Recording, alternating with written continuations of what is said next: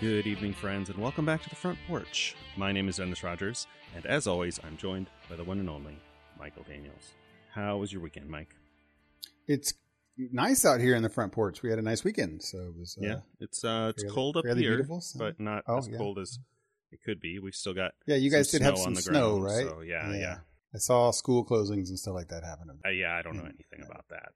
I always forget, like north of Indianapolis, you guys, it's like a different world. Yeah, I mean, depending.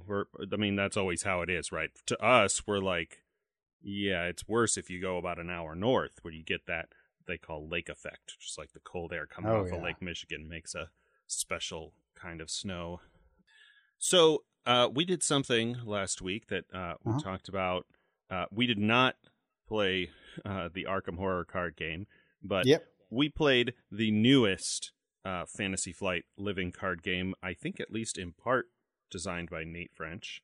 Let me confirm that while I'm talking, which is always a good idea. Feels a lot like it, very much like the Lord of the Rings type stuff. He did Lord of the Rings, right? Yeah, he did Lord of the Rings, and he's one of the workers, along with Caleb Grace, who I think worked with him on Lord of the Rings living card game. Caleb might be the guy who took over for Nate when he moved on to Arkham Horror. Anyway, yes, we're talking about Marvel Champions, the card game. Yeah, it has a lot of feeling of a, dare I say, refined Lord of the Rings. Not that Lord of the Rings is not refined, but streamlined. Streamlined. That's where I should say, right? Streamlined, simplified in all that implies. Not necessarily in a bad way. Not in a dumbed down way. Yeah, well, depends on your perspective, right? It's sort of it carries along with it. I don't know if I said this last week, but if Lord of the Rings living card game is strategy, I call it RTS, but of course not real time, it's turn based. Lord of the Rings is a strategy game. Arkham Horror is a RPG investigation, like murder mystery detective game. This is straight up Marvel RPG. You play as your one character. In some ways, it has some of the best elements of both the two games that came before, Lord of the Rings and Arkham Horror card games, and Legendary. It's impossible for me to not associate it in some way with Legendary because it's Marvel and it's with Marvel cards. Sure. Well, so let me explain how this game works to those who aren't familiar. It's very simply. It's a game where you have a deck. It's a living card game, so you get all of the cards in the starter box, and four of every, or I think it's you should get the starter cards where you can build your own kind of deck, and they have pre-made decks. There's four or five different characters, and then there is villain decks that get built as well, and you choose from the starter villains, which is like 2 or 3 different types of villains, and then the game plays where you draw your cards and you play them to build, to do the things that the cards do. The good guys all take their turns, and then the bad guy does his turn, which is so it's a cooperative game, and the bad guy does his set procedures, like draw a card, then he attacks with his cards, and evenly to everybody, and then play goes back and forth, and you're trying to defeat the different scenario. And there's often scenario effects, so it's not just the bad guy. He's doing something, and some other, like for example, when you're playing Ultron, he has a kitschy little thing where he's got drones. This makes him different than Rhino, who's straight up attack. Sort of thematic elements, and very one of the and that's the game in a nutshell. Yeah, one of the big things. There are a couple things like this is differentiated from Legendary and other deck builders in that you build your deck before you start, and then those are the cards you play with. It's not like it is not a deck building game. That's a key thing. And Legendary plays a lot like Hearthstone or Magic, where you put stuff on the board, you put guys on the board, and they do things. Although I don't think they don't even stay out in the way that units do in Star Realms. You mean in Legendary? You mean in Legendary? Yeah. No, it's Legendary is very much a deck builder. I think honestly, from my opinion, I think the only similarity between this and Legendary is that it's cards and Marvel. I can't think of anything more than that. I don't know what the original card game was where you transition from this strategy style game to this role-playing style game, because in Legendary or in Magic, like, you have the cards and it's thematic in the sense that all of the Captain America cards are going to do kind of Captain America-ish kind of things. Where in this game, if you have a Captain America deck, you're playing as Captain America.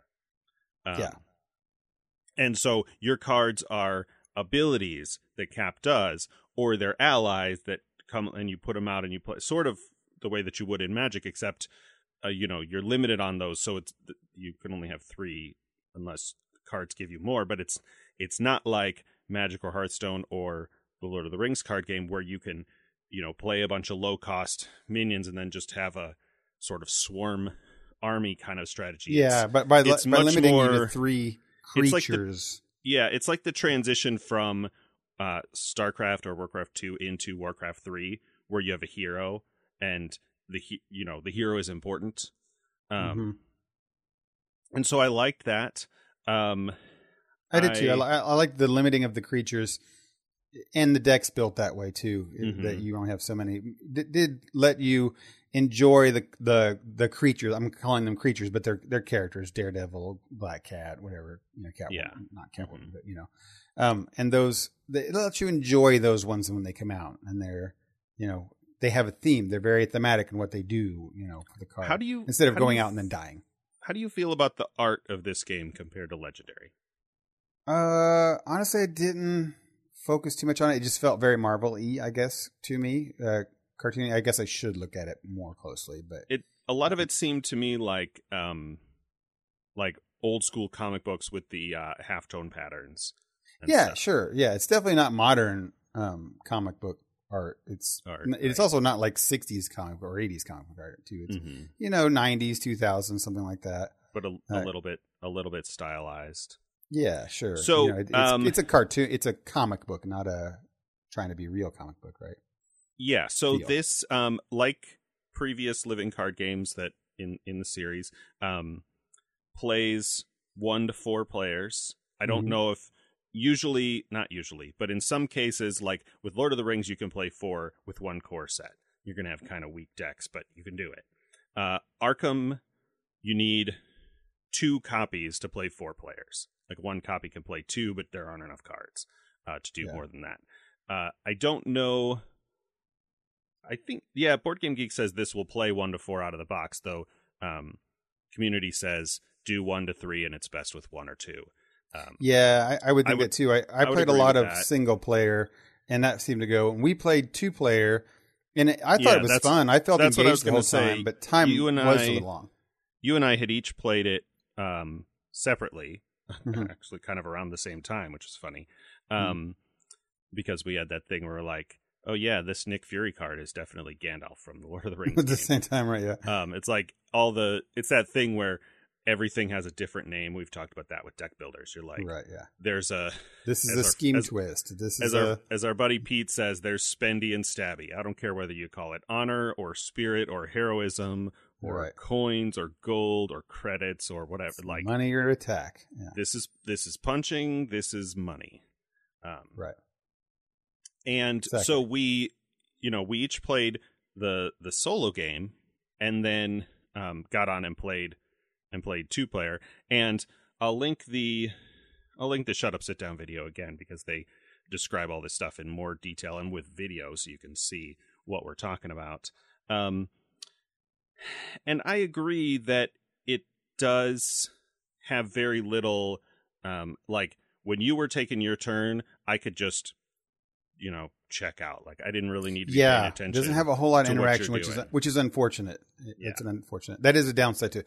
And if it was a 3 or 4-player game, I think that would be a huge knock against it. Right? Yeah. I think in a 2-player game, you and I were going pretty quickly enough through our turns. Yeah, that that's it was the okay. sweet spot, I think. Right, but and one was fine. That's something that if you're thinking about this kind of game, I thought one player was fine. Something that really attracts me to this game and makes me buy these games is that I enjoy the one player games. Sometimes it's been talked in the past about why would you play a game? Games are meant to be played with with other people. That's the point of games. And we had the same conversation last week. Oh, did we? Okay, yeah. I mean, it's a board. It's like a video game. Even you can play it, and it's okay that it's a thing in front of you, and it's got a kind of a story, a theme, and a challenge. And this fulfilled that. I felt really good playing that, and I actually got to learn my character. I played Captain Marvel in the solo, and then Spider-Man, and they are, as you're talking about Captain America, they're very different. They do very different things, and their strategy is very different. And now I just played with the pre-made decks with them, so you can tweak those and change those later, which is another fun thing. Once you play it and you go through, I would go through all of the villains and all of the heroes, and then I would want to switch it up and tweak it out and play a little bit more. Lord of the Rings was like that, and I really enjoyed it. But I feel like just the nature of playing the one hero and having the 3 allies, and I think they have restrictions on you need to have this many of this and this many of this, I think makes the deck building aspect of it less intimidating than with Lord of the Rings, because in Lord of the Rings you have I think it's 50 cards. You got to have 3 heroes, and you can have up to 4 spheres or colors, and then the 1 neutral color, and you could put anything in there, whatever you want, and you end up with a bad deck and you don't know. So that part of it, I think, is definitely much more accessible. It felt like there was less choices, but made it easier. Like there's still plenty of choices, especially with the expansions and stuff. But yeah, your path to playing is easy. Now, of course, that depending on how you play, depending on how you build your deck. Like if you get a really good deck, I assume in either one of these games, you don't have to change that a lot. So that's like a maybe one-time thing, and then depending on the scenario, maybe you have to tweak it. The actual gameplay itself was so much simpler than Lord of the Rings. Like the Lord of the Rings game, I think has 6 or 7 phases, and some of them are really minor. Like a whole phase is just resetting everything. Like assign attackers, switch the thing, put the shadow cards on there, declare defending. You do questing, and then you do encounters, and then you do combat, and then you do clean up. You make optional encounters and clean up, and it's all very rigid, very specific. You got to turn up these counters every time. And I've fairly often been going through that game, and I get 2 rounds down, and I'm like, wait, I've been doing this wrong. I forgot that I was supposed to do this every time. I spent a lot of my times on Lord of the Rings just following that, through the whole game, following the rigid, phase marking thing. Which is fine. It's the kind of thing that if you play it a lot, you get used to it. Like other complicated. Yeah, but you still miss them though. Even if you played a lot, there was a while I was playing lots and lots and lots, and I would still I forgot to do shadow cards on that thing, and I didn't do questing in the order. Right. Where this game, it has 2 phases. There's the player phase and the villain phase. There, just like any game, there's potential for misunderstood rules, right? Like we were readying our heroes too often, as far as the round sequence goes. But that makes the whole thing a lot more accessible.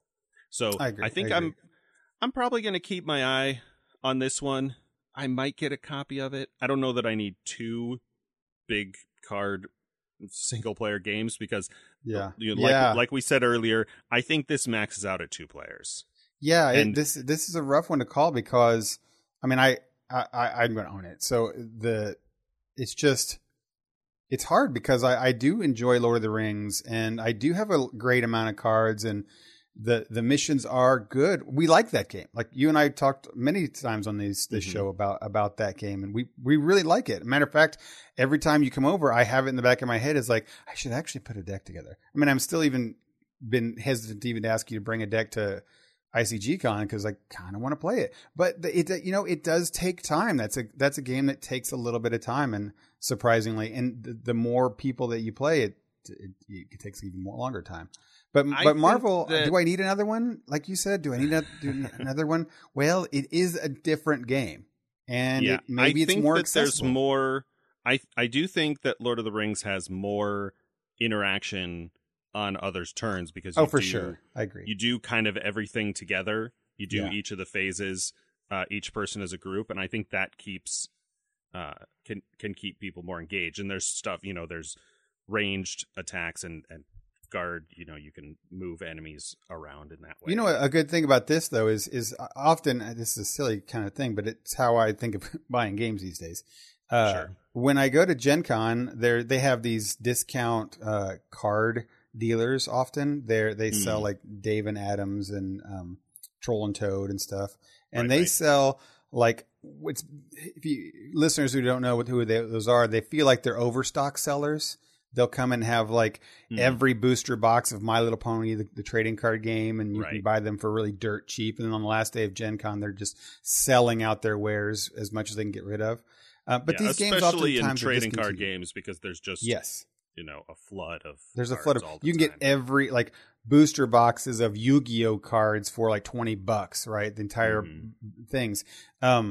But they're not, of course, they're not the most recent thing. You're not going to go get the newest expansion of Magic the Gathering. No, right. But I always said this for a long time. It's just because a game is a little older doesn't mean it's a bad game. It's just older, right? Just maybe the license changed hand if it's IP based. Maybe they just couldn't sell enough of it to keep. Or they ran its ground. They had too many expansions or whatever it might be. Yeah. So this feels like one of those things. Like I know you can go there and buy a lot. You can buy the Lord of the Rings trading card game. They have not the living card game, but the trading card game. They have tons of booster boxes, and I always think that's where I buy a lot of that stuff. This game feels like that. Like I'll be able to go to Troll and Toad at Gen Con and buy their booster, their expansion packs for this. Pretty a lot. So I can't see myself not doing that or buying as you bought the Lord of the Rings, where you buy a whole big lot of all the stuff. Yeah, I mean, especially if something's been out for a couple years, you think, how many people? Well, it's true of everything, but especially with card games like this, somebody buys it, maybe they play it once or twice, maybe they never played it, and it sits in the, our buddy Justin gave me a whole box of cards that somebody gave him for like $5, and he doesn't even really like Lord of the Rings that much. So he's like, if you're going to play these, you can have them because they're just taking up space in my closet. But I do say though that this game is priced fairly. It's $50 for that starter box. If it's Fantasy Flight, so that they've got good components. It's good quality art. It's good quality stuff. Mm-hmm. So this is worth it. I think if you're interested in a Lord of the Rings or a living card game, which that means if you don't remember it, you get all of the cards with multiple copies. You don't have to keep buying expansion packs like trading card games. If you like that. Right. If you keep playing, you buy expansions. What you don't have to buy are random booster packs, hoping to get the gold, whatever. You're going to get your the cards that you want, right? And then so you're going to get what you get. You get the great components. It's a good, fun game. It has wonderful solo ability, and you have just as much fun playing solo as you do. Matter of fact, I think it's equal, right? Amount of fun playing solo as multiplayer, because there's not a lot of multiplayer crossing there. Right.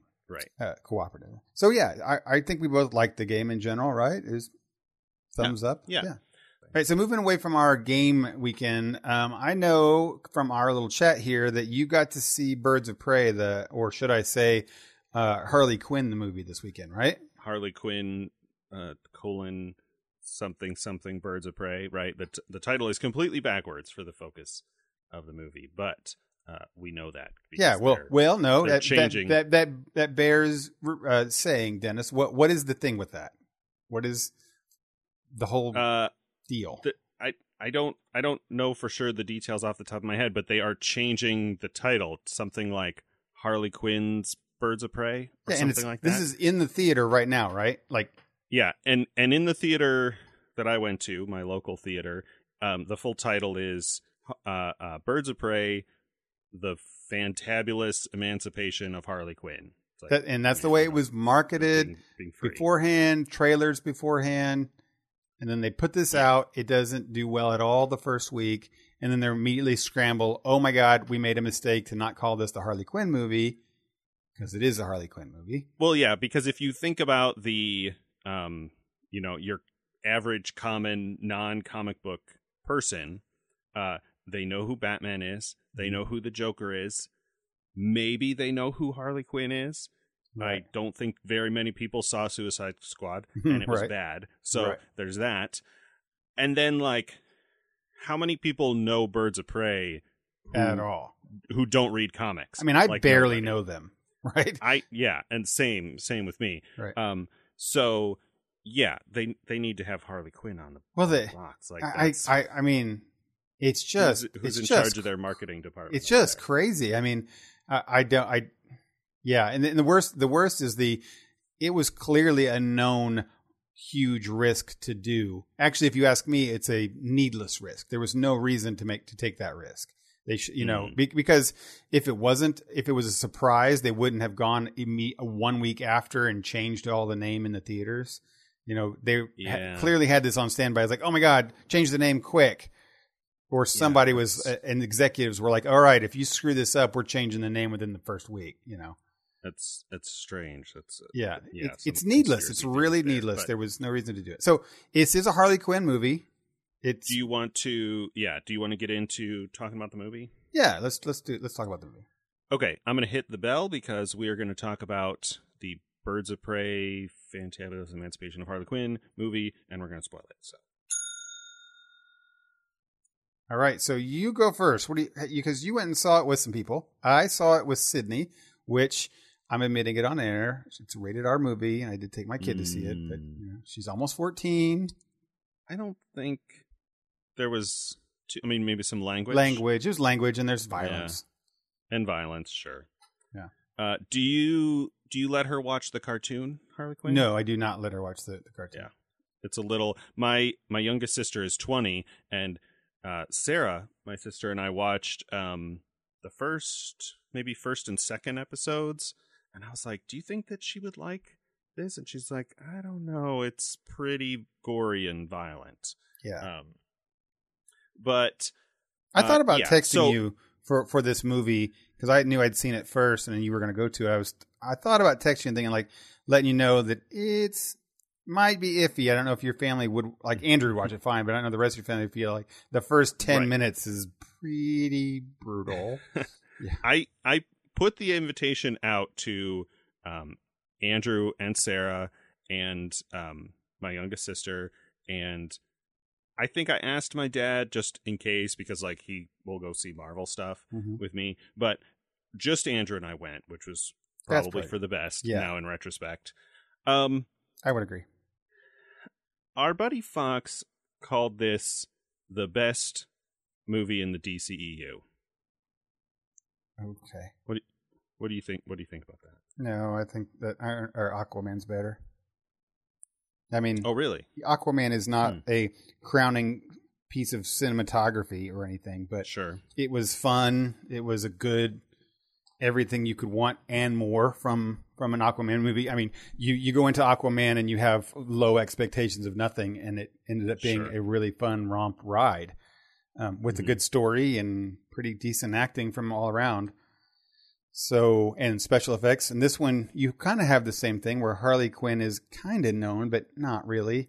And I think you get that when you come out. It's not judging it before I say much. My feelings is that it was an okay movie, but I would not put it as the best, personally, as the best DC movie. Sure. Not that there's a whole lot of ones, Yeah, I mean, I hadn't really considered Aquaman, and really after seeing them both,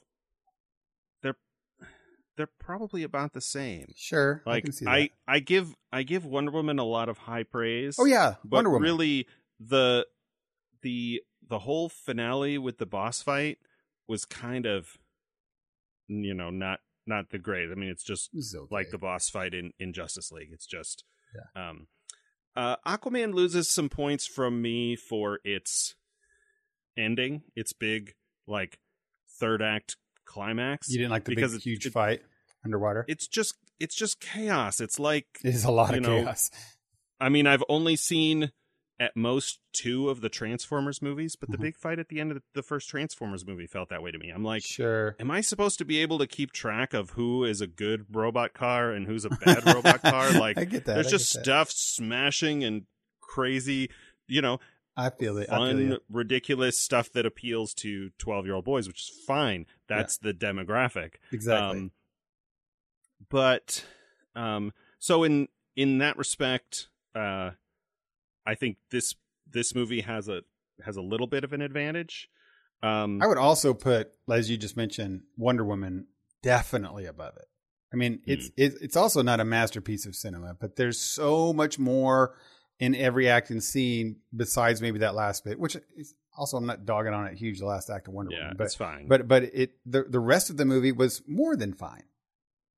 I guess it depends on how much you appreciate, or in the case of my brother, really, really don't appreciate the connection to actual historic war events. That's a thing that, it can be really powerful. Like, you go back to the original X-Men movie, and you're like, is it brilliant to connect Eric to the Holocaust and, like, have him feel very strongly about registering people because of this thing in his childhood? Or is it a little heavy-handed to, like, sure, this is your goofy comic book movie with a guy with laser eyes and a dude with swords that come out of his hand, and you're going to reference the Holocaust? Like, bring it back a notch, right? Those are just 2 different perspectives. Like, you either appreciate it or you don't. For me, I appreciated very much the Wonder Woman sequences connected to World War I, because you get that heroism. Like, there's already, as Americans, even though we didn't really do that much in World War I, we have this certain type of patriotism, or just a sense of, like, the great wars that happened before, like the way that Tolkien wrote some of his stuff. And so when you connect a story into that, like, you get that sense of heroism, already with that in that story. And so I appreciated that very much. To get back to Birds of Prey, there was nothing in it where I was like, oh, this is lame. I do think it's unfortunate that they put this out at the same time that they're quote unquote airing the Harley Quinn cartoon. Yeah, for sure. I think that those 2 things kind of compete. I mean, they start with a similar premise. Maybe this is not possible in 2020, but I would like to see an interesting story about Harley Quinn that does involve the Joker. Well, yes, but I know that that's hard because she's, she's like, so new is the problem, right? She's codependent and psychologically messed up and all that. That's kind of a hard story to tell at our current political climate. The pantheon of superheroes, she's relatively new, and she's also relatively unknown. So, I mean, because she came from the cartoon, right? Now, while I can understand them not doing a Spider-Man origin story, I get that. Like, they did a Guardians of the Galaxy origin story. Like, you needed it, and right. Or let me think of a better one. They still did a Iron Man origin story. Like, I'll tell you what, when people came out, no one really said this, but people could have said, man, I wish I'd stopped listening with the stupid cave and him getting attacked by terrorists and making that heart.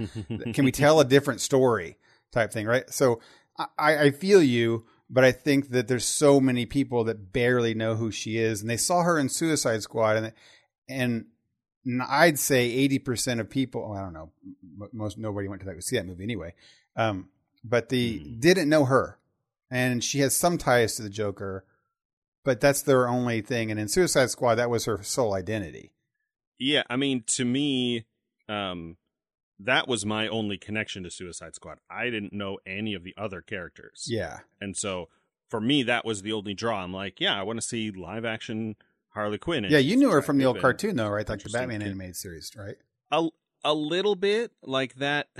That cartoon was a little bit after my time. Yeah. Like I was already, partway through high school, I think, when that was airing, and so I didn't really watch it. Yeah. But I was familiar with the character a little bit from that, a little bit from the Injustice games. Oh, yeah, right. And so that prompted me to go back and, read Mad Love and a couple of her other, more prominent comic series. She has one where she's following Power Girl around, and she's got great ones out right now. Like they're doing great runs with her, because what you see in the animated one that's on, is it Hulu? Is that where it's at?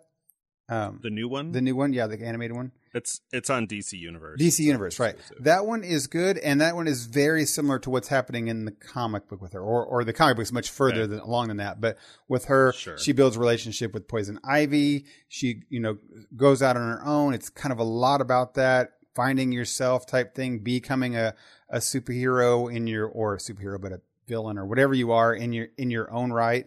And it does start. I think her origin story, she kind of mentions it in the cartoon, like my origin story is the Joker thing, but it's not. Her origin story is her break from the Joker. That's Harley Quinn's real origin story.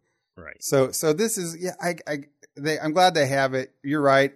If it would be nice if they didn't have it, or they didn't focus so much on it. I actually thought with this one, they weren't going to focus on it. I thought they were going to be like, her and Joker broke up, move on. But this movie was a lot about it. I have no problem with that. It just is tired after seeing the cartoon. I'm like, sure. Okay, yeah, she's breaking away from the Joker. We've already seen this. The cartoon does like with most of the whole season is that. Right. It's just her trying to and that's an interesting story, but I almost wouldn't mind.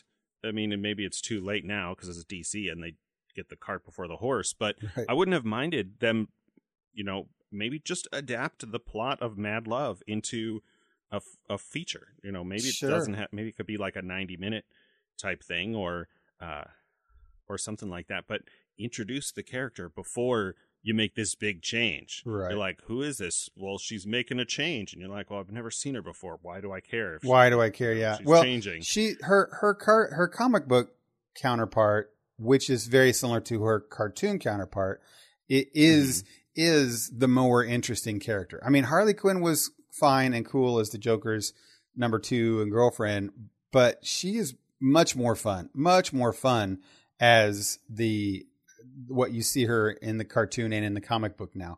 And Margot Robbie's Suicide Squad Harley was pretty much like that. I know that they pushed with the Joker, but she wasn't always talking about the Joker constantly. She was a great character in her own right, and I think this was their chance to okay, let's make her own thing. So moving it back to there was less Joker stuff in Suicide Squad than there was in this. I would agree. So moving it back to the Birds and Prey movie.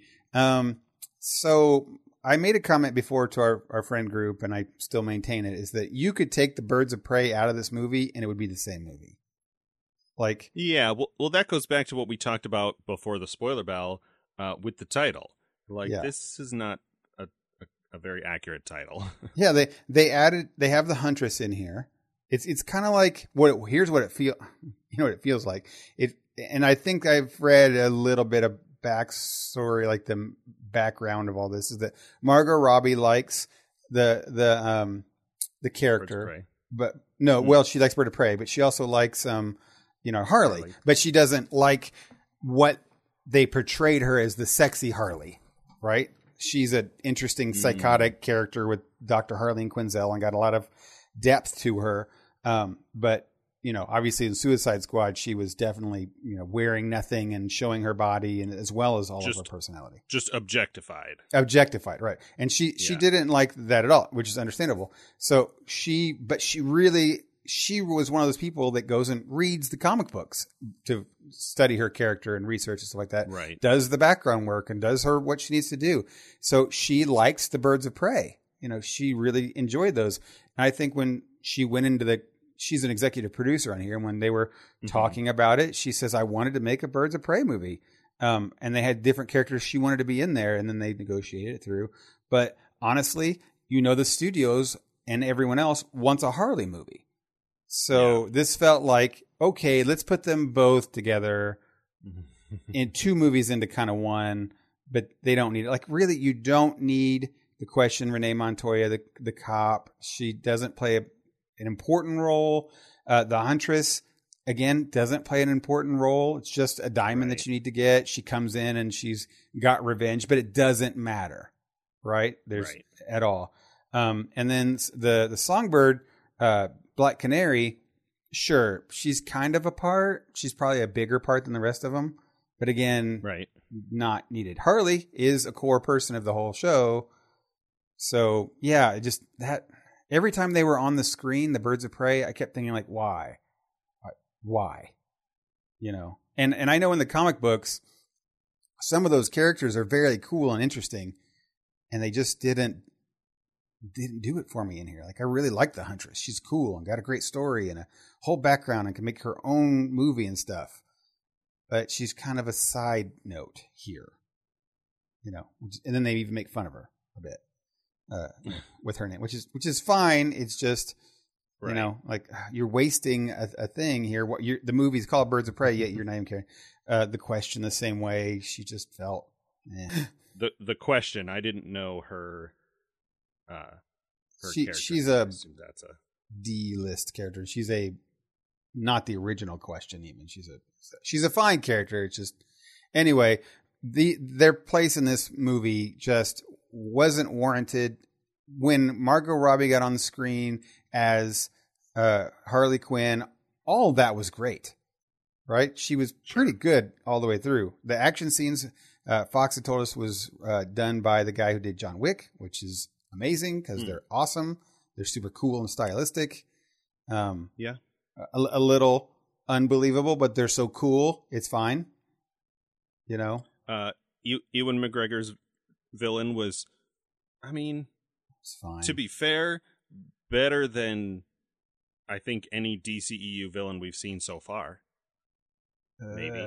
Probably. I'm going through on the list here. I don't know. Probably. Maybe if you go all the way back to Zod. Good. Yeah, Zod was good. Yeah. But like Ares or lame. Steppenwolf or totally lame. The Ocean Master, Cara Delevingne, the witch Enchantress. No, what's her name from Suicide Squad? Yeah, Enchantress. That's right. Yeah. Yeah. You're right. All of them. All of that. Worse than the most lame Marvel villain. Our most right. So you didn't have a whole lot to live up to. Actually, I thought the guy that played Zaz, his number one was the better villain. And Zaz in the comic book is pretty much your most disturbing villain. Like, villains are bad guys. They all do bad things, it. They just don't necessarily say it. But Zaz is one of those guys that, like, in the comic book, they let you know that he mutilates bodies. That he's not just like, he's killed people and used the words like, murder. No, they say like he's flayed their skin. Is he the one that wants to cut the faces off? Yes, that's the guy. Okay, so that's either me or the movie, not because I thought that was connected to, what's his name, wanting masks, right? Black Mask. Although he doesn't save them, he throws them on the ground. So I don't know why I didn't. Yeah, I get that. I get that because they don't talk too much about Black. Again, the villain is just not well done, and I don't know. He kept coming off to me as like psycho kind of Joker, but you're not having a movie about the Joker. And if you go crazy psycho, then you are trying to replicate the Joker. But he's not intimidating in that way, I guess. If they had made a movie, maybe not. Maybe I'm talking out of my butt with this, but if they had made Mad Love, if they had made a dark story about Margot Robbie going from a psychiatrist, or Harleen Quinzel going from a competent functioning psychiatrist to this like insane thing, the way that they made the Joker movie, She could have gotten nominated for an Academy Award instead of. Believe it or not, you you want to talk about people clamoring for more Joker movie if they are. I mean, you could do it, but have it with Margot Robbie and Harley Quinzel. That would actually work, right? Right. I mean, I haven't seen Joker, so I don't know how closely It doesn't at all. But you could see Margot Robbie's having the chops up to do that kind of a thing. She totally could do that. Absolutely. I mean, she did. I think somebody involved got nominated for Bombshell, that movie she was in. Oh, yeah. She was in Wolf of Wall Street and a lot of different movies. News. Yeah. Right, yeah. Yeah. So anyway, this movie was fine. I'm not saying it's a bad movie. It's not a good movie. It's a middle movie. Yeah. So we usually do this on our 100 movies list, but in Final Judgments, can you give this like a 1 out of 10 or maybe 6? Maybe we'll just I'd give it a 6. Pull back out our DCEU rankings. Yeah, I'd give it an E from A to Z. E. I'd give it an E. I see. Maybe even like an M or something. But it's the sketch, but it's just okay. I'll tell you what, Sydney enjoyed it. She did a lot.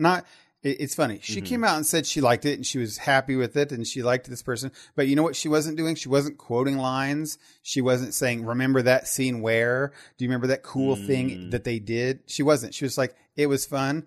And I know a lot for her at the end was the fact that it was a lot of girl power at the end. And, sure. The whole movie was a lot of girl power. And that was great. So it was great for her. She's 13 years old. In a way that felt natural, unlike that yes. that money shot in Endgame. No, yeah, right. This was a bunch of girls who were cool and they hung out together and they kick everybody's competent. butt. Yeah. Yeah. And they kick everybody's butt.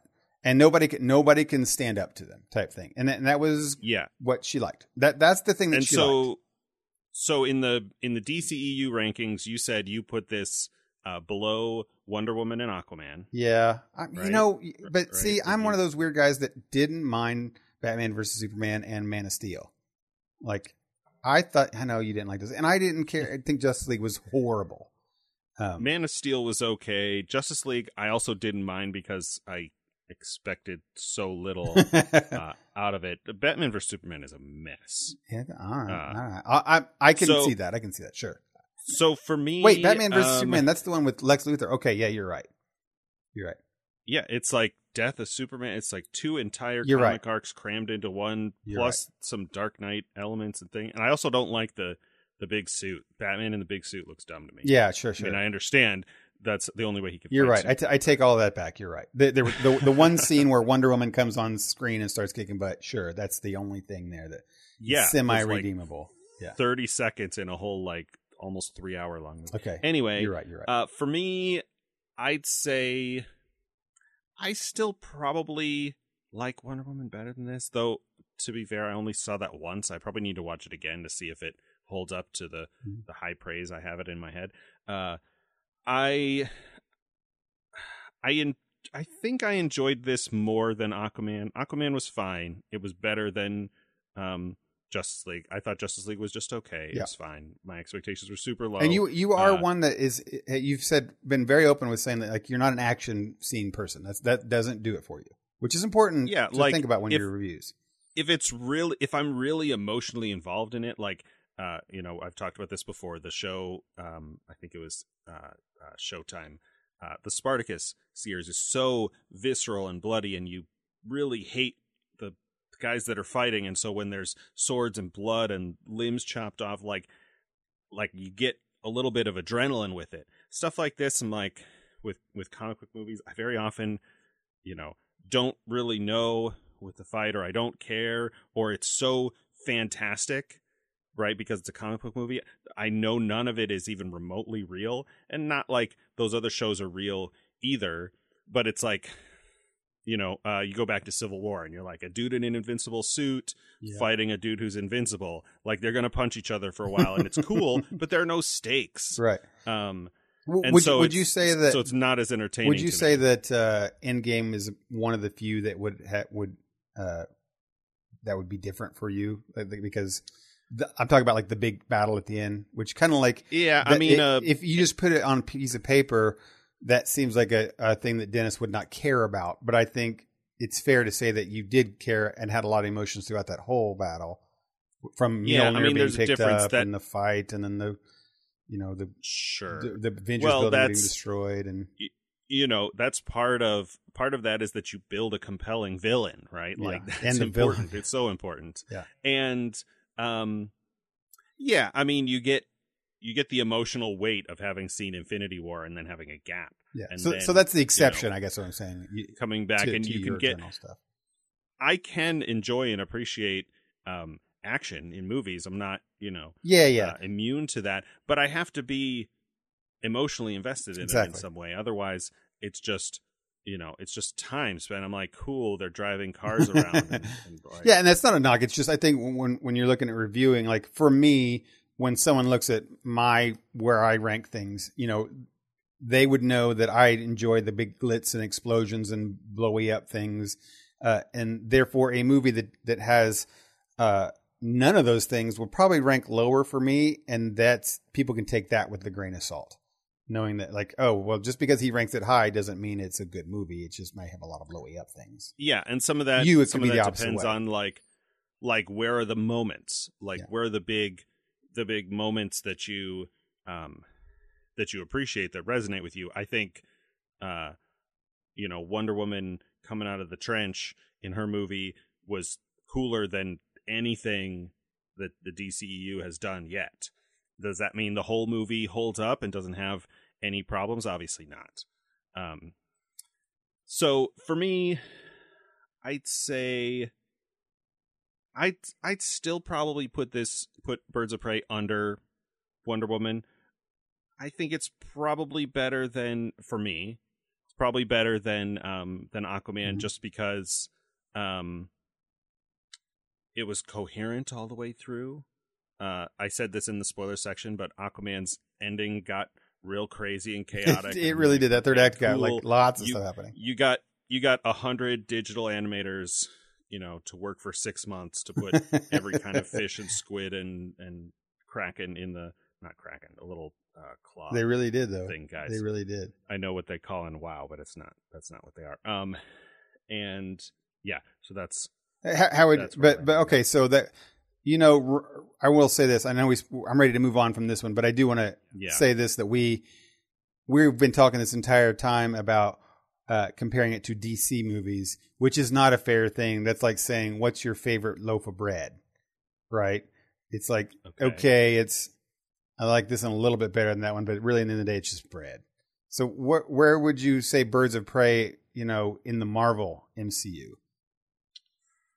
Oh man, I don't know, because so many of the Marvel films I've only seen once. Like, well, you only saw Birds of Prey once.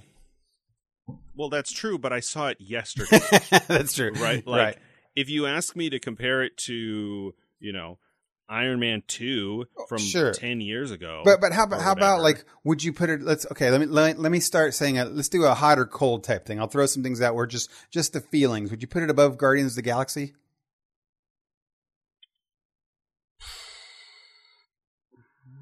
Probably not. How about Ant-Man? No. Neither movie, just like Ant-Man. Oh, well, not the character, like you the Ant-Man movie, I guess, but you may not know particulars, but you know how it felt with Paul Rudd and that. Probably not. I mean, maybe better than the second one. Sure. Just because the second one got so silly. Okay, and I mean, and not bad. It's not better than Captain America, like the first Avenger, or Iron Man. Probably better than Thor: The Dark World, but.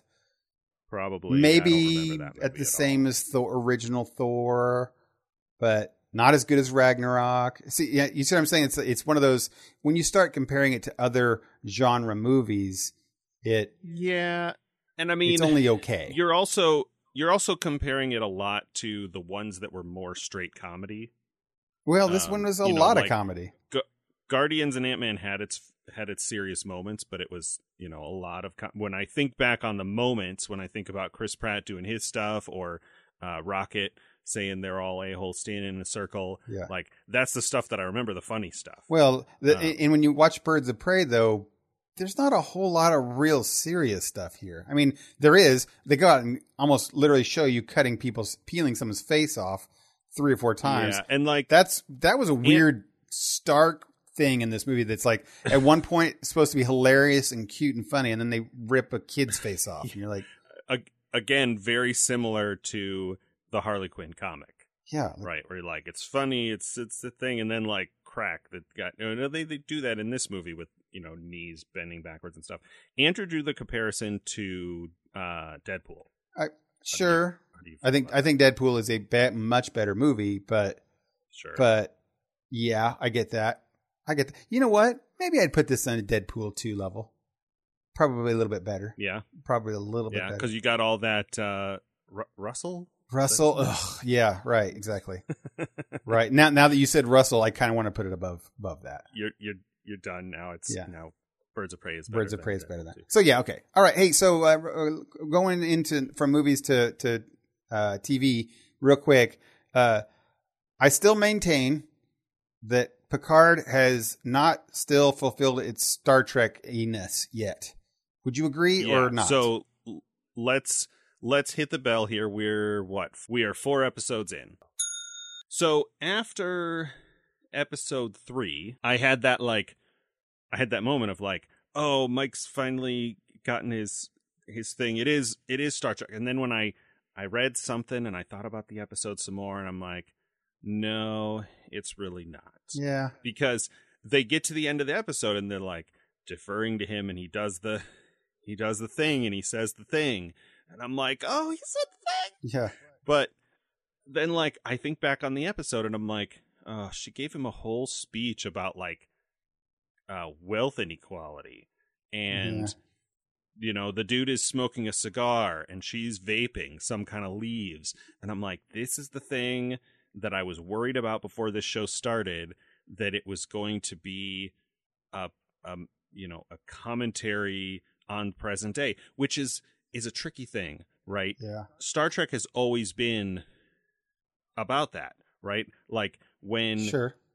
I mean original Star Trek predates Star Wars, but where Star Wars is this like kid who wants to fight in the war and he goes and he fights and he goes on an adventure, Star Trek was this utopian dream of the future when we all get along and work together, and there are aliens out there we have to deal with, but within ourselves, within humanity, like we've put all that aside.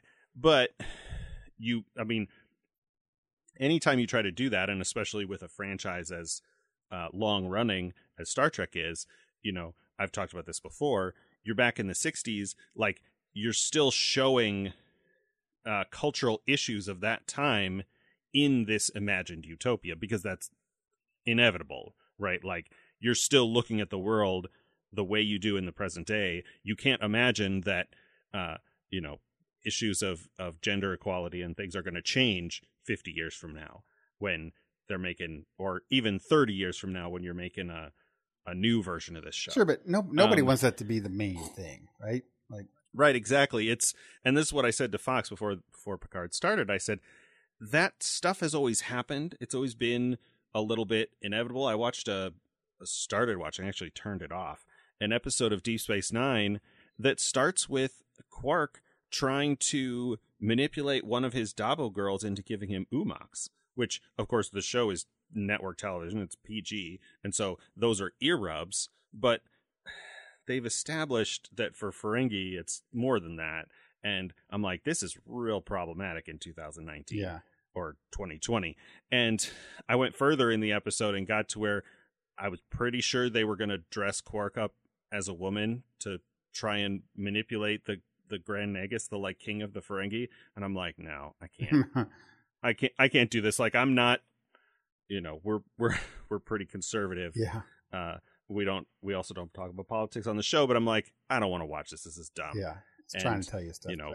90s trying to think, but this is starting, and it's still potentially early to say. You never. You're 4 episodes in. You never know. You pretty much established what the show's feel is. Yeah, and we don't know like for sure where stuff is going to go, but it's very political, and like not that Star Trek was ever not, at least to a certain degree, political just in its concept. But this, like, very direct kind of parallel between, Patrick Stewart is playing less Jean-Luc Picard and more himself. Yeah, I would right? agree. Like, I don't see Picard here. He's an older, wealthy white man, and he's being treated that way by this character of, what's her name? Shoot. Doge is a character? No, that's the... Oh, that's yeah, the yeah, girl. his friend. That calls him, JL. JL. Yeah. Raffi. That's the thing. Is like when in this episode, he goes to the planet of the Romulans and stuff, and The he's dealing with colony, that. Like, yeah. You're right. He does not at any point still feel like any bit of Jean-Luc Picard in there. I get nothing from that. And that's fine. Like, he doesn't have to be the same as his character from the movies 20 years ago or the TV but the show characters 30 are still, years but ago. people are still people. I mean, they do change, but at your core, you're still the same kind of person, I think. I mean, when a man lives, 50 years as one person, he doesn't change in 20 years everything about himself, right? And he just, I don't know, I guess he just doesn't feel, even in the movies and everything, he still was a Jean-Luc Picard. Yeah, and I mean, I wouldn't mind him changing, right? Because he went through a series of traumatic experiences, right? One of his closest friends sacrificing himself to save him, and then his organization that he believed in, he's married to Starfleet and the Federation throughout his career, to have them turn on their ideals in that way. Like, it doesn't bother me that he changed. Like, everything that they've given us justifies that change. I just wish that the change didn't feel like such a blatant reflection on present day politics. Yeah, right? and where the Federation is Brexit. Yeah, or Trump's America. He doesn't. The thing is, he should still be the diplomat. He should still be the person is still, again, you when you go into a situation and things are difficult, you still fall back on who you are and your instincts and things like that. No matter what changed you, you still fall back on what you're good at and what you are. And this Jean-Luc Picard should be a good diplomat and a good leader type person. I know people who are older and, have gone through this stuff and whatever. They're still the same kind of person that you remember them to be back in the day, just more refined. And like you said, I'm okay with Jean-Luc changing, but he should still be Jean-Luc Picard. And I just don't feel that except in name. All I get is a wealthy white guy who was helping like a missionary to these people. And he's mad that it didn't get his way. And he's just grumpy about it. And now he's dying. So he's going to go on one last little helping, mission, not mission, like missionary mission. It doesn't feel like a Starfleet commander going on a mission because the dude's like 90, right? But right. And so in that respect, I'm agreeing so far. Yeah. So far, of course, see. yeah. That's. I mean, it took Discovery like over a full season to get quote unquote good. But, well, it's not just good. Here's the thing: is that correct me if I'm wrong, because you know more of these things than I do. This is the first one without Starfleet. Now, yes, there's Starfleet in the background. Starfleet's a thing. It's an environment, but it's not. There's nothing Starfleet here. Like there's no rank. There's no lieutenant commanders. There's no engineering. There's no anything. Oh, are you saying? I mean, yes. This is the first Star Trek anything we've seen. I mean, aside from short treks, is focused on civilians. It's civilians, right? They're Deep Space Nine had civilian things, but it was all within the wrapping of Starfleet. Like there was no ship, but it was still the station was run I mean, it was jointly run by Starfleet and the Bajorans, Right. but it was still Starfleet and the Federation. Yeah, and here there is none of that. And I didn't think about that until this last episode, and now I start really thinking about what am I not getting here out of this Star Trek thing? Why, when I complain about, which I say all the time now, is that, you could take Romulans and put them with ET, and it's the same thing. You're just calling them a different name. Nothing matters. Why? What would it be? What could they do for me to make it Star Trek? Would they add more ships, or, well, they had ships this time. Does that matter? No, I think it has a lot to do with Starfleet. I think that that is a core part of Star Trek, and not that you have to have it. You can do. Yeah, it's okay. I think that they're it feels like maybe they're trying to do, aside from whatever political message they seem to be trying to send. But even if that is not the case, and just me being paranoid, it feels like maybe what they're trying to do is a little bit of Mandalorian. That feels right. Okay, sure. Or whatever. Like, let's tell a Star Wars story with no Jedi. But you know what they should have done? They should have done Riker then, or they should have done something else. I think Picard is not the person to do that with. Or 7 of 9 or something, right? Well, 7 did show up. But you see what I'm saying? They could have used anyone else. A Picard movie should have been a different kind of show or whatever. I'm betting, and we'll see. We'll find out next week whether I'm right or wrong about this.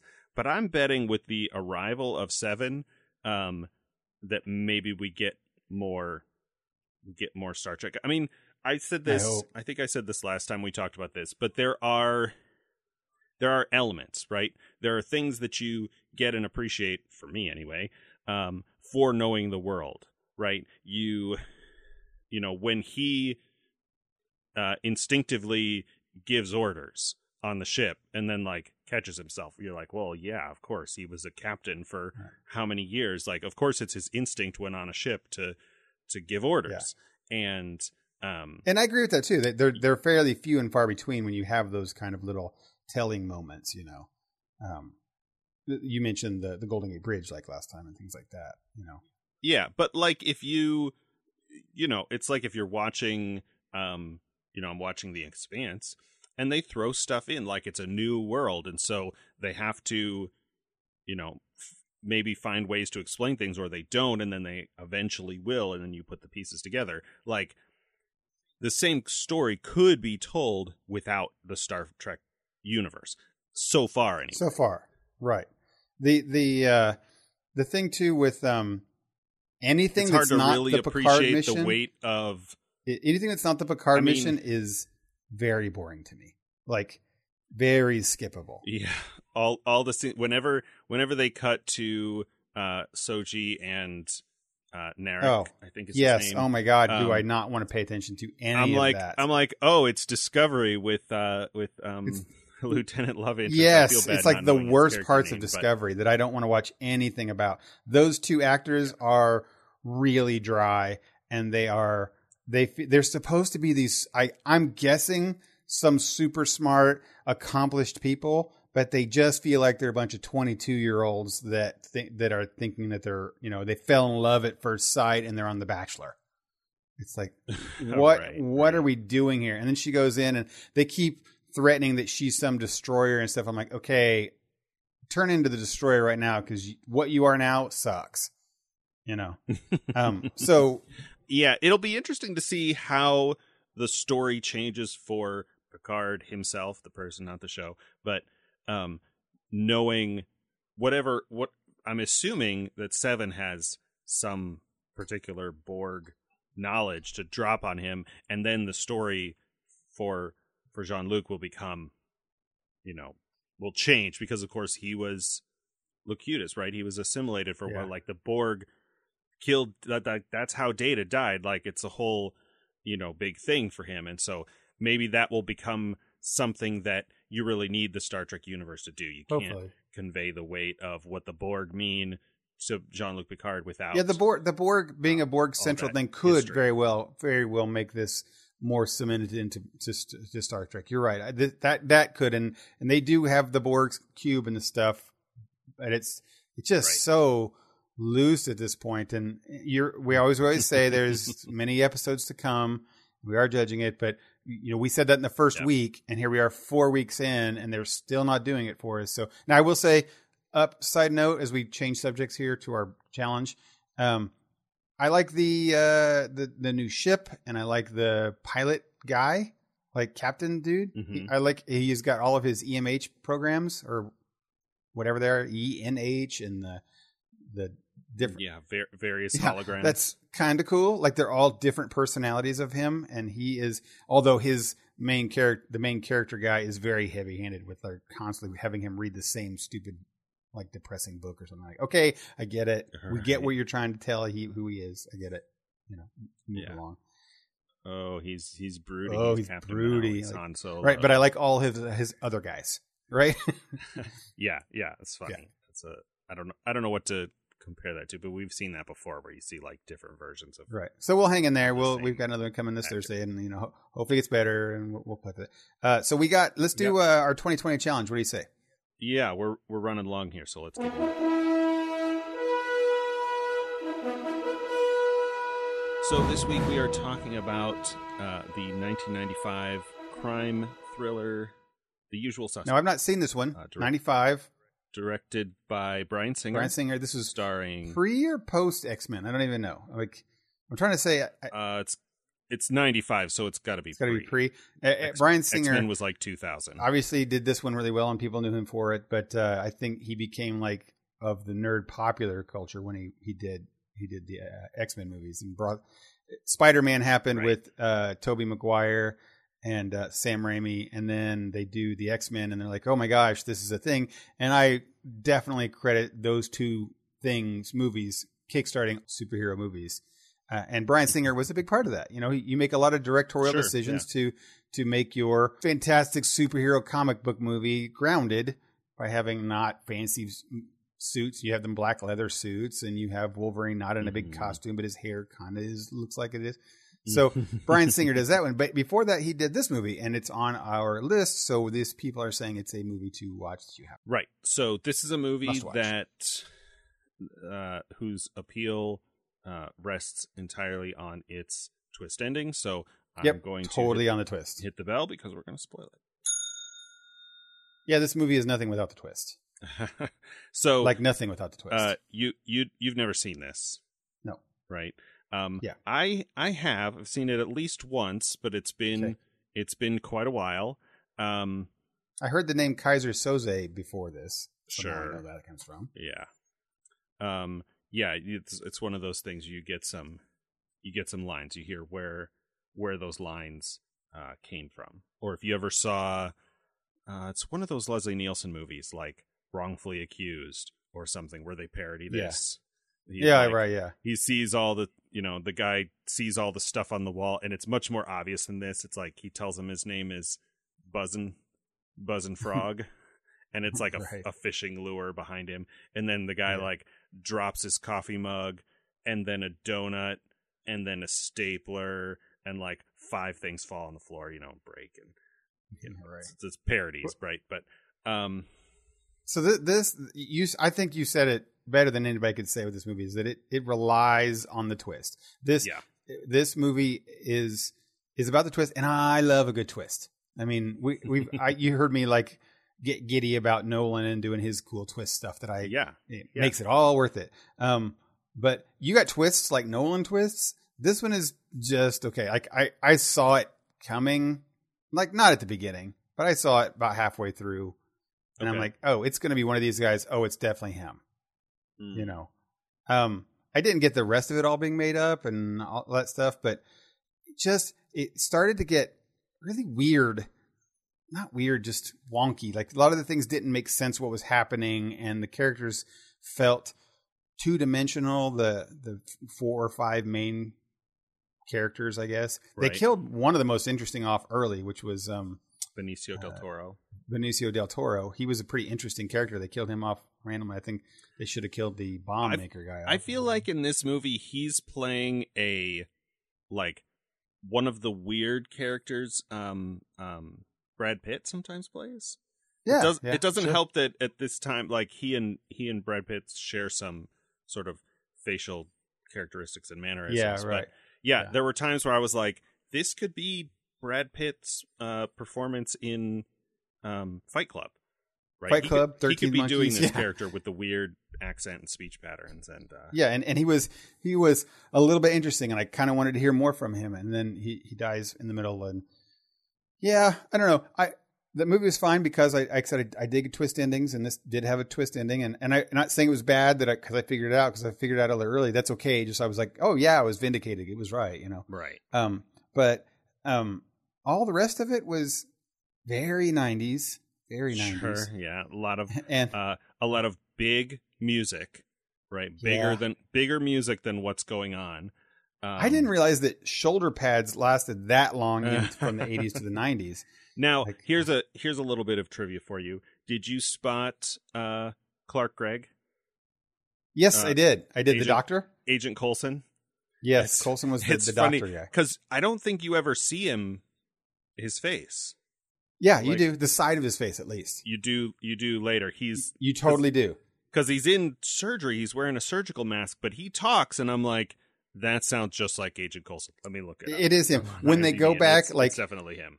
When they go back, the police officer, God, there's so many terrible things in there. So the police officer barges his way into this like burn victim's comatose state. And he's like, tell me who the bad guy is, right. Oh God almighty.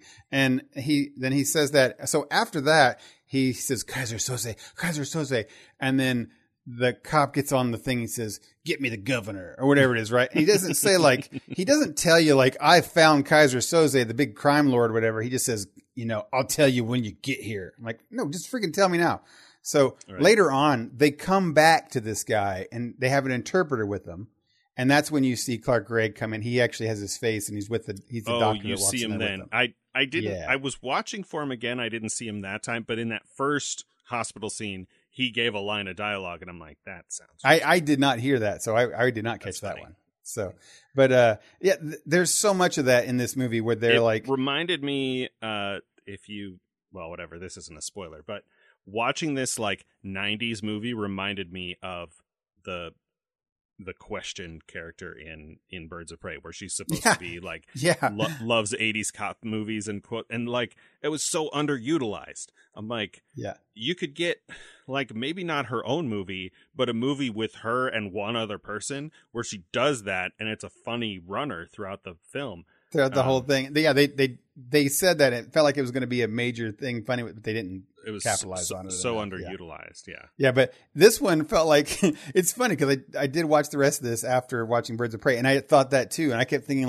oh, well, they're running with it in this show, because every single police officer in this show was such a caricature, and how could they he's yelling at the guy that he's interrogating, and I'll take you down, mister. Yeah, I mean, it's 1995, right? So there's, I know, but even in 95, it wasn't that bad. There are still elements of this, 80s, even a little bit of 70s kind of cop detective show. I mean, 95 was 25 years ago. It was, but I mean, even then, I mean, Die Hard was still out in the 90s, and Point Break. This detective was in Mandalorian. Yeah. That's the guy that I saw him. I was like, oh yeah, that's him. He's also Giancarlo Esposito. He's also doing the voice of Lex Luthor in Harley Quinn. Oh, is he? Okay. Which is funny. Wow, I didn't know that. Okay. So yeah, it's fine. It's just such over the top kind of stuff. And so I was like, oh, these cops are just the worst. Mm-hmm. And so that leads you to fall back on the villains or the main characters in this movie. And they are all different. It's weird that they put, the weird younger brother, what's his name? Stephen Baldwin, who, oh my God. Can somebody give that guy a hairdresser? I mean, they just put a bowl haircut on his head. That was so distracting. He was fine. He seemed to be acting the role just fine, but I just could not get over his haircut the whole time. And that's silly, but I don't know that he was really fine. That. He was really, go back and just watch the still. See a picture. Yeah, I'm looking at pictures. It's oh God, that's so terrible. And it's not like it's a 90s haircut. You can see a lot of 90s haircuts. His was just a terrible haircut. But his character was fine, and I thought he was acted okay. So I thought that was fine. It was a little bit nuanced because he's a little bit of loose cannon, but not totally, and still on thing. I thought Benicio del Toro was great, but like I said before, he's gone. The main guy, who's a big actor in a lot of 80s and 90s movies, Gabriel Byrne, was very underutilized or not given good lines, or I couldn't tell, but he's usually such a powerful character. I feel like you're supposed to, and I don't know, maybe you can answer this because you hadn't seen this before, but I feel like he's set up to be Kaiser Soze. Did you get that impression? Yes. Okay. And that's when I knew, when I started to piece out that he wasn't Kaiser Soze, is when they started leaning that he was. And I was like, oh, he's definitely not it. But they do this whole the closer you get to the end, yeah, they get this whole oh, I want to be out of the scene thing, but then like the next scene he's like, nope, he's in. And I'm like, what? Why did you just spend like 10 minutes with the whole scene of him dramatically feeling like he can't give up his girlfriend and he's got to tell her, and then he's like, nope, I'm in. You know, it just kept. It was a real weird. I don't know where you're going with this character type thing. Sure.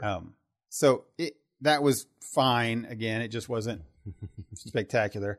So all of that leads me to I felt a movie that was just okay, and the twist was pretty great, or as twists go. It just wasn't like stellar or Memento twist.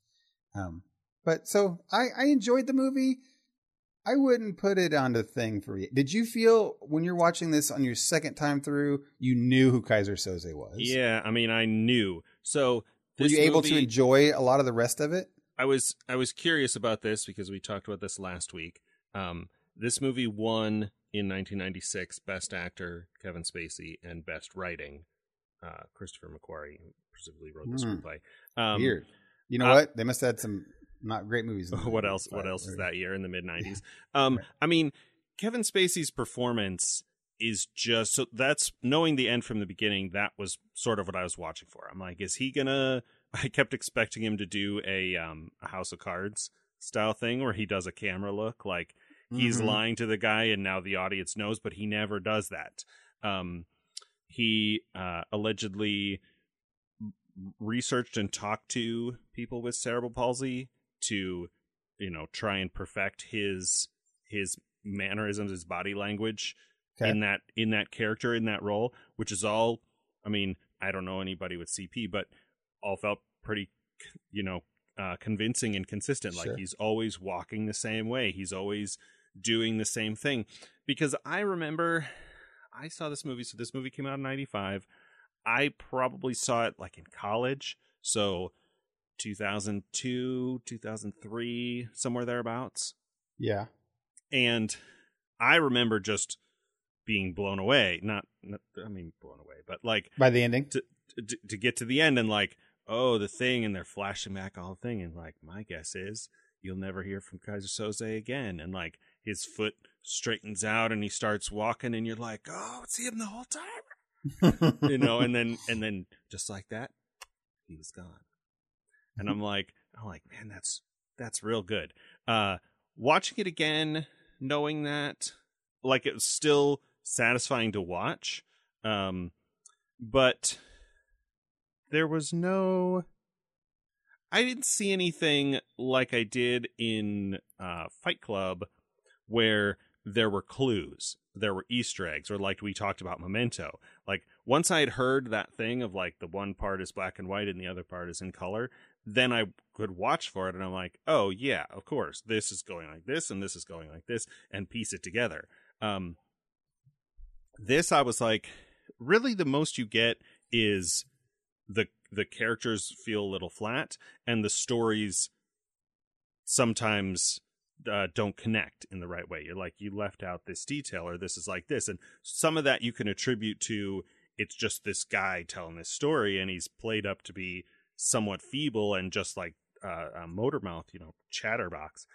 And then when you get to the end, you maybe see it coming as like after he leaves, and and some of that, but there was no really overt foreshadowing, at least not that I noticed. No, yeah, and this was not a movie that I knew was a twist movie. Like I knew going into it that Fight Club was, but I didn't, so I can look for a twist. This one I did not know it was one of these movies, but I felt it pretty early because the reason I felt it pretty early was because everything seemed too on the nose. Like you're talking to this one guy who happened to be the person with cerebral palsy, and he's Kevin Spacey's playing him as this clearly terrified person.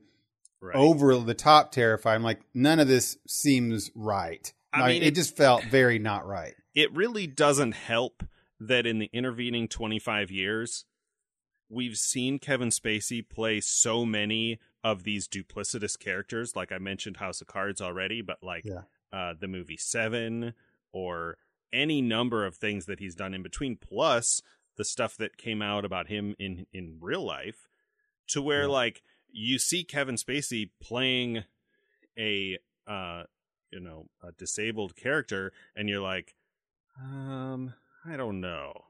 I'm kind of suspicious already. And he did feel he could have been young acting, but he felt like he was overacting, like he was. To put too fine a point on it, it felt like he was playing an actor that was lying. Right, and that's the way it felt to me. So I got real suspicious. And then when the cop was super leaning hard on Kaiser Soze being the other main guy, and then I think when I figured it out was when he tells him to stay and to not go on the heist, and I'm like, that makes no sense whatsoever. This guy is totally making that up that he would tell him to do that, and they're like, oh, okay, he's the bad guy, he's the main guy, so that's when I got it. All right. So in Final Judgments, without giving away the ending, sure. You would leave this off your bucket list? I think it's a fun movie to watch. It's not a bad movie. You can watch it and get a nice little, especially in your mood for I need a little bit of a twisty thing. And I hate to even say that it is a twisty movie because it's kind of the point of it. But I don't think it should be a top 100. Man, you should watch this before you pass on to the next world. Yeah, seeing it, having already seen it and knowing the end, it did not. A lot of times when a movie has a twist ending, you can watch it again, like Sixth Sense or something, catch some stuff in, catch more of the foreshadowing and stuff. I didn't really get much of that with this movie, and for things that, without spoiling it, have happened in people's careers and in 25 years makes it a little less plausible than maybe it would have been. I think, if you're making a list of only 100 movies, this one is good. I really enjoyed it when I saw it, which, to be fair, was almost 20 years ago, and I think I'd be fine leaving this one off as well. Yeah, and even if we talk strictly about your week-to-week criteria of where does it fit on whose list and what genre and stuff, like if we went from that route, we've had lots of other twisty movies that are way better. Twisty movies, crime genres, like if you're going to watch, there's better. If you're going to watch Memento and Reservoir Dogs, I thought of Reservoir Dogs, like, yeah, that's a better crime movie than this one. And Pulp Fiction is on here. I think because the guy in Reservoir Dogs, Harvey Keitel, mm-hmm. They're not really similar, but the guy playing Keaton in Usual Suspects, I kept thinking he was Harvey Keitel. He's not, know, but I can see that. They're kind of similar. Right, but there's other movies that fit all the genres and all the stuff just as good as saying. Again, neither of us are putting this movie down. So if you're a big fan of this movie and had a good experience for it, well, that's great. But but as far as like if you've made it, however old you are, if you've made it to 2020 and have not seen this, you're probably fine. Yeah, you've probably seen a lot of other movies that have done more twisty stuff, and I actually probably think that there were other twisty cop or crime movies before this. I can't see. It's weird that this is on a list. Again, not a bad thing. There's 100 movies, so you get 100, it could fit in 99 or something like that. Not a top 100 for me. I did not waste my time like I felt in 2001: Space Odyssey, but this was Okay, so next week we have The Wizard of Oz. Oh, hey. Unless you wanna, yeah. Yeah, no, that sounds great. I can watch that with the kids. You know what's funny? It's going to be a great thing. I've seen this, dozens and dozens of times. Sure. I'm going to see if I can't watch it with the girls, meaning that I watch it with my 13-year-old and watch it with a 9-year-old. So to get a good, this movie is what, 1950 something, 1960? 1939. 39. Wow. That's amazing. This movie is so good for 1939. Like, seriously, we watched so many other movies that we're getting ahead of myself there, but 1939. So this would be fun to watch a 9-year-old watch this fantastical movie and see if it's still good for her. Holds up. Yeah. Yeah. That'll be fun. So I'll see that I can do that. All right. Well, cool. We will save The Good Place and maybe Avenue 5. You've not seen any of Avenue 5. I'll see if I can watch some of that. No, I watched like one episode, maybe 2 episodes. All right. So I'll see if I can watch a little bit more. I know you're starting to get some feels for it.